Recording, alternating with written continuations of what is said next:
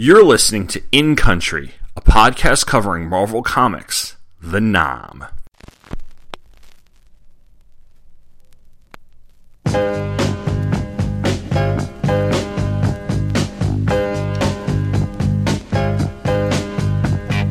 Sometimes I'm right, and I can be wrong. My own beliefs are in my song. The butcher, the banker, the drummer, and then makes no difference what group I'm in. I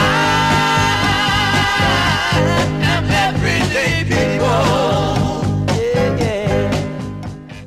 Hello and welcome to episode 41 of In Country, a podcast that is taking a complete look at Marvel Comics, the Nam. I'm your host, Tom Panarese. This time around, I'm taking a look at issue number 37 of the Nam, which takes place in February of 1969. And our song this time out is Everyday People by Sly and the Family Stone, which was number one on the Billboard Hot 100 for 4 weeks, from mid-February to mid-March of 1969. Our story, Colorblind, came out on August 29th, 1989, and had a mid-November 1989 cover date, which means that the Nam was among several comic books back at this time that would spend the summer going bi-weekly. Doug Murray was the writer, Wayne Vansant the penciler, Geof Isherwood the inker, Phil Felix was letters and colors, Don Daly was the editor, and Tom DeFalco was the editor-in-chief. We begin in Vietnam in February of 1969 at the 23rd's home base somewhere near the Cambodian border. We see the sweating faces of Biggs and Pig while Pig prepares for his GED test. Pig's obviously nervous and wonders if he should take the test later. Biggs says no. Pig has come this far and he shouldn't give up. While he does that, the rest of the platoon approaches the point chosen for their next ambush. Daniels is talking about how he returned from his injury while Cruz asks Ice about the racial problems going on in the platoon. While Ice acknowledges something's going on, he says it's his problem and he needs to handle it. Later, as the platoon settles into position, Martini drops his pliers and asks Williams for help. Williams just sneers at him, leaving Martini to get them himself. Ice tells him that this wasn't a good move, and Williams asks what he's going to do about it. Ice grabs him and says that he's tired of being a nice guy about all of his bull. He then puts Williams on watch at 0200. And so it comes to pass that at 0200, Martini wakes up Williams, who then falls asleep while he's on watch. Some hours later, as an NVA patrol approaches the ambush site, Williams is asleep and they spot the claymores. They realize the trail of claymores leads to Americans. Williams wakes up just as NVA soldiers approach him with a knife and shoots the NVA soldier. Ice wakes up and gets the others up, and as the men explode out of their sleep, the camp is engulfed in chaos. Bullets are flying everywhere, and Martini tries to detonate the claymores but discovers the wire has been cut. Martini grabs his rifle and starts firing. Ice tells Cruz to get everyone out of there. Cruz starts to get the guys out, and Ice orders Miller to launch a white phosphorus grenade. Miller, however, drops the grenade as he's loading it, and Ice tells him to forget it and get moving. DeMeo is shot and killed while they clear out, and Ice gets enough distance between him and the NVA to chuck a grenade behind him. Ice tells Daniels to get on the radio. Daniels is about to when the phone part gets hooked on a vine. He then gets it free and falls to the ground. Martini gives him a hand but is shot in the leg. Ice provides cover while they help Martini out. The NVA closes in as they run, and things start to look desperate when several of those NVA soldiers are taken out by cover fire from Cruz and the rest of the platoon. Seconds later, as willing hands tend to Martini's wounds, Daniels calls for fire, and Miller tries to figure out why he can't get his grenade launcher to fire, while Williams refers to him as useless. This will be important later in the story. Then we hear incoming and the artillery comes in, but a little too close. Miller still tries to clear his M79. Like I said, it's going to be important later, while the next artillery salvo hits its target clean. They watch as several more salvos take out the rest of the NVA troops, and then several minutes later, in a quiet clearing, a medical chopper comes in to pick up Martini, who leaves on a stretcher, much to Williams' chagrin. And as the second group of choppers moves in, Ice wants to talk to Williams. He asks what happens. Williams is about to answer when he's interrupted because the choppers have arrived. Cruz tells Ice that Williams, yes, is in trouble, but they'll take care of it later. As the platoon finishes its mission, 2 of its number complete quite a different task. Pig passes his GED, and Biggs congratulates him and tells him that he'll put in the paperwork and he'll be on his way to OCS. Pig then notices that the chopper is coming in a little wonky, and on board the chopper we see Williams and Miller arguing over why Miller never fired a shot. Miller says his grenade launcher jammed. He couldn't get it to work. Williams grabs the grenade launcher, telling Miller it can't jam, and he accidentally fires the grenade on board the chopper. The guys kick the grenade out, and it falls to the pavement below, right toward Pig and Biggs. Pig pushes Biggs out of the way and then goes down screaming, "My eyes! God help me! My eyes!" Okay, the ending of this pissed me off. I was really rooting for Pig. And for someone like the Williams to just screw up because he can't get a chip off of his shoulder is just... Because honestly, he's to blame. He's to blame for just about everything in this issue. He falls asleep on watch. He argues with everyone. He causes Pig's injury. I want something to happen to him. But I'll say this. The ambush that makes up most of this issue is so well done. It's a situation where you see the enemy get the drop on our guys, and Murray, Vansant, and Isherwood really give it a sense of drama and urgency.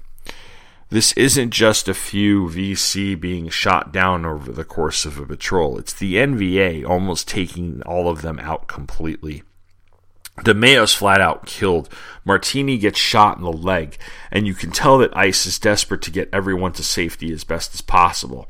And what I like is that they're not scared to simply let that whole attack scenes take up the entire issue. In fact, there are shades of more comic writing in this issue, meaning that the storyline we've had going for a little while has a bit of a written for the trade feel about it. And I don't mean that as an insult, to be honest. I've said this before. I think that had Doug Murray been writing the nom for, say, Image or Oni, another company today, he'd be able to take this book all the way through to the end of his vision with very little problem. And it would be issues like this that did it. It's not so much a middle chapter in the sense that we had to read earlier issues to know what was going on, but it does continue a story in a great way while not alienating new readers, and gives us one huge action scene as well. At the same time, the fact that this ends up injuring Pig has the feel of the cliffhanger ending of a network drama, where the guy one day away from retirement gets killed or hurt in some way. It's the first time that Murray's employed writing something like this, and it definitely makes me want to find out what happens in the next issue, but at the same time, it was a little bit groan-worthy.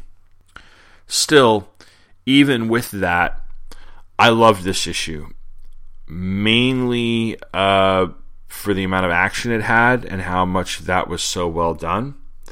So when I get back, I'm going to take a look at the historical context, letters, and ads. Star Trek, comic books, mythology, video games, toys, Star Wars. Just about any geeky topic you can think of could be covered on the Hammer Podcasts, presented by Two True Freaks. Come join me, Gene Hendricks, for whatever my disjointed mental processes can come up with, and be careful, or you might just learn something before we're done. The Hammer Podcast is available monthly, both on its own iTunes feed and at twotruefreaks.com.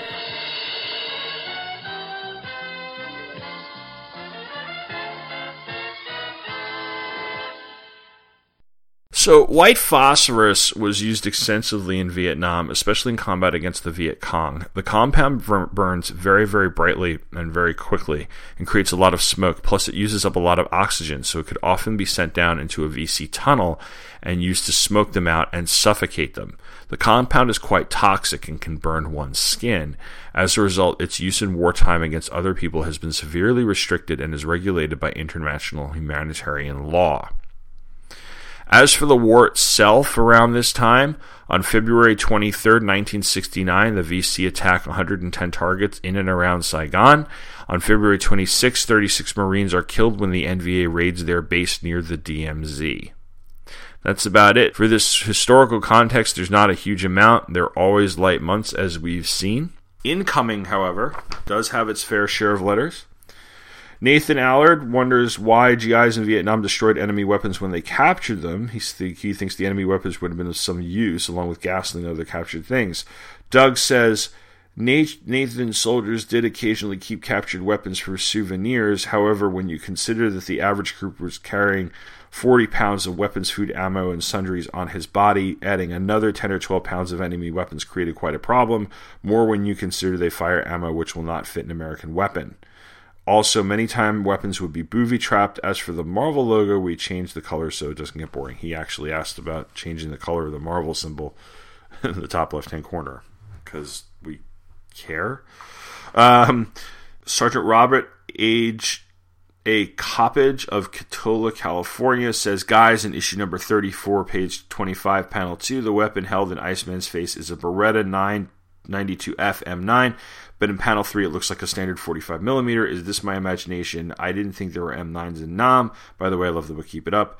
Doug says, I can only say that a 45mm looked at from above strongly resembles an M9. After all, it can't be an M9. There weren't any in Vietnam. Brian Henry of Eustis, Florida says, let me start by saying that I really like your book. I was fortunate enough to notice the first issue and buy it and the others since. I especially like to read and respond to the incoming page, as I have written a few of the vets and gotten interesting correspondence from them. I enjoy the fact that your history is correct because I'm 31 years old and want to know if I missed anything by not being able to go to Vietnam. Maybe that sounds crazy, but I read every paperback nonfiction book that I can find about Vietnam and appreciate the fact that we had a chance to win a war but didn't. Maybe the Special Forces and Montagnards had been left alone. Anyway, I've collected the Nam up to issue number 34 and hope to get the whole set. You're all doing a great job and I appreciate it. I think the men on the wall would approve what you're doing. After all, Mike Albergo is up there and he certainly would. Keep up the good work. Doug says, thank you for the kind words, Brian. You didn't miss a thing in Vietnam, believe me.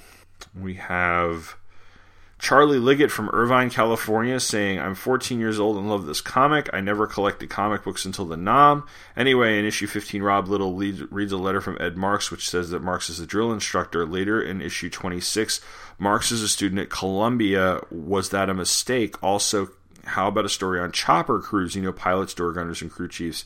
And will we ever know who fragged Lieutenant Alarnick? Doug says, Charlie, Ed Marks finished his Army hitch, in his case 2 years as a drill instructor. Many Vietnam returnees with less than a year to go were used this way. After his Army time, Marks went back to college. As for chopper crews, yeah, we'll get to that. Who fragged Alarnick? Figure it out. Nam notes, hey troops, we're here are the new ones this trip. Just getting easier, doesn't it? Beaucoup, after all, the French were there before us. This one means a lot. Bring some smoke, make some noise, open fire. A Chinese fire drill, any group activity that doesn't go quite according to plan. Claymores, shaped explosive charges that fire all kinds of nasty things at people you don't like. A nice defensive weapon. Go into the woods. Like in the fairy tales, all sorts of bad things can happen in the woods or the jungle. Kalashnikov, the Soviet gunsmith who created the world's most common assault weapon, the AK-47, Assault Kalashnikov number 47. NVA's the North Vietnamese Army. OCS, Officer Candidate School, where non-West pointers go to become officers. RT, radio telephone. Wax, kill or dispose of. WP, white phosphorus, nasty stuff that burns until you cut it off. All for now, just a word of warning, issue 41, just around the corner, is a really odd one. Brace yourselves. And then in a box it says, if you like the Nam, you're not the only one. The University of Colorado at Fort Collins contains one of the greatest collections of Vietnam memorabilia and is one of the top scholarly archives on the Vietnam War in the country. So you can imagine how we and Nam writer Doug Murray felt when they requested from Doug a complete set of the Nam scripts for their permanent collection. It's a tremendous honor and reaffirms how important this series has become.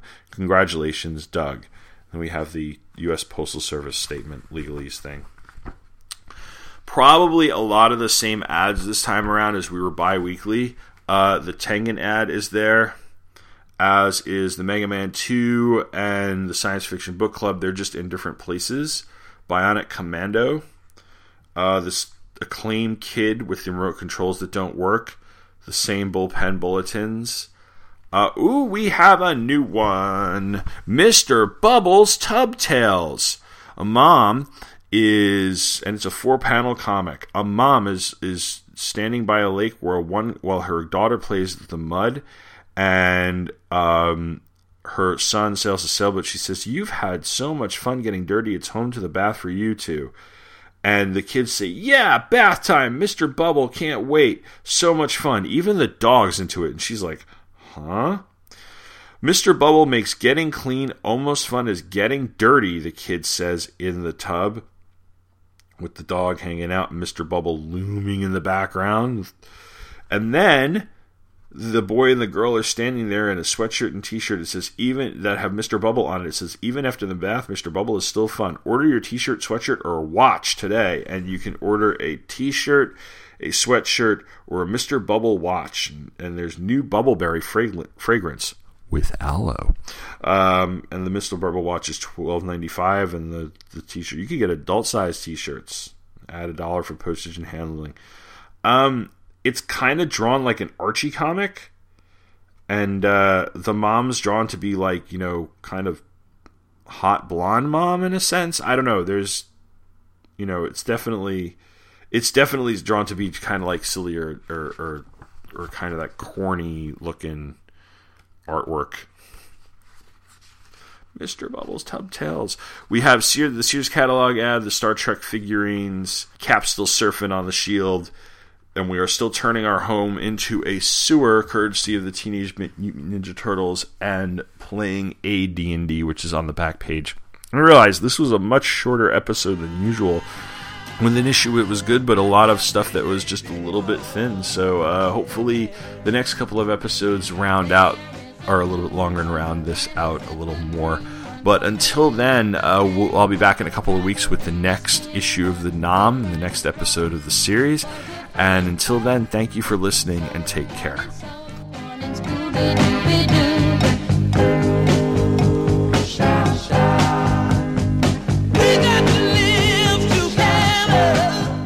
You have been listening to In Country, a podcast that covers Marvel Comics, the NOM. The NOM and all of the comics associated with it are copyright Marvel Comics, and since this podcast is intended for entertainment purposes and I make no money off of it, no infringement is intended. Images, clips, and show notes can be found at Pop Culture Affidavit, which is located at popcultureaffidavit.com. Feedback can be sent by email to popcultureaffidavit@gmail.com. In Country also has a Facebook page, and you can like the podcast at facebook.com/InCountryPodcast. This podcast is a proud member of the Two True Freaks network of podcasts, which is a division of the Demonzicore of Milan, Italy. You can download this podcast and many other great podcasts at twotruefreaks.com. Want to support this and the other Two True Freaks podcasts? Go to twotruefreaks.com and click the Amazon.com link. It costs you no extra money, but really helps us all out. Thank you for listening, and come back in 2 weeks for the next chapter in the saga of the NOM. Every day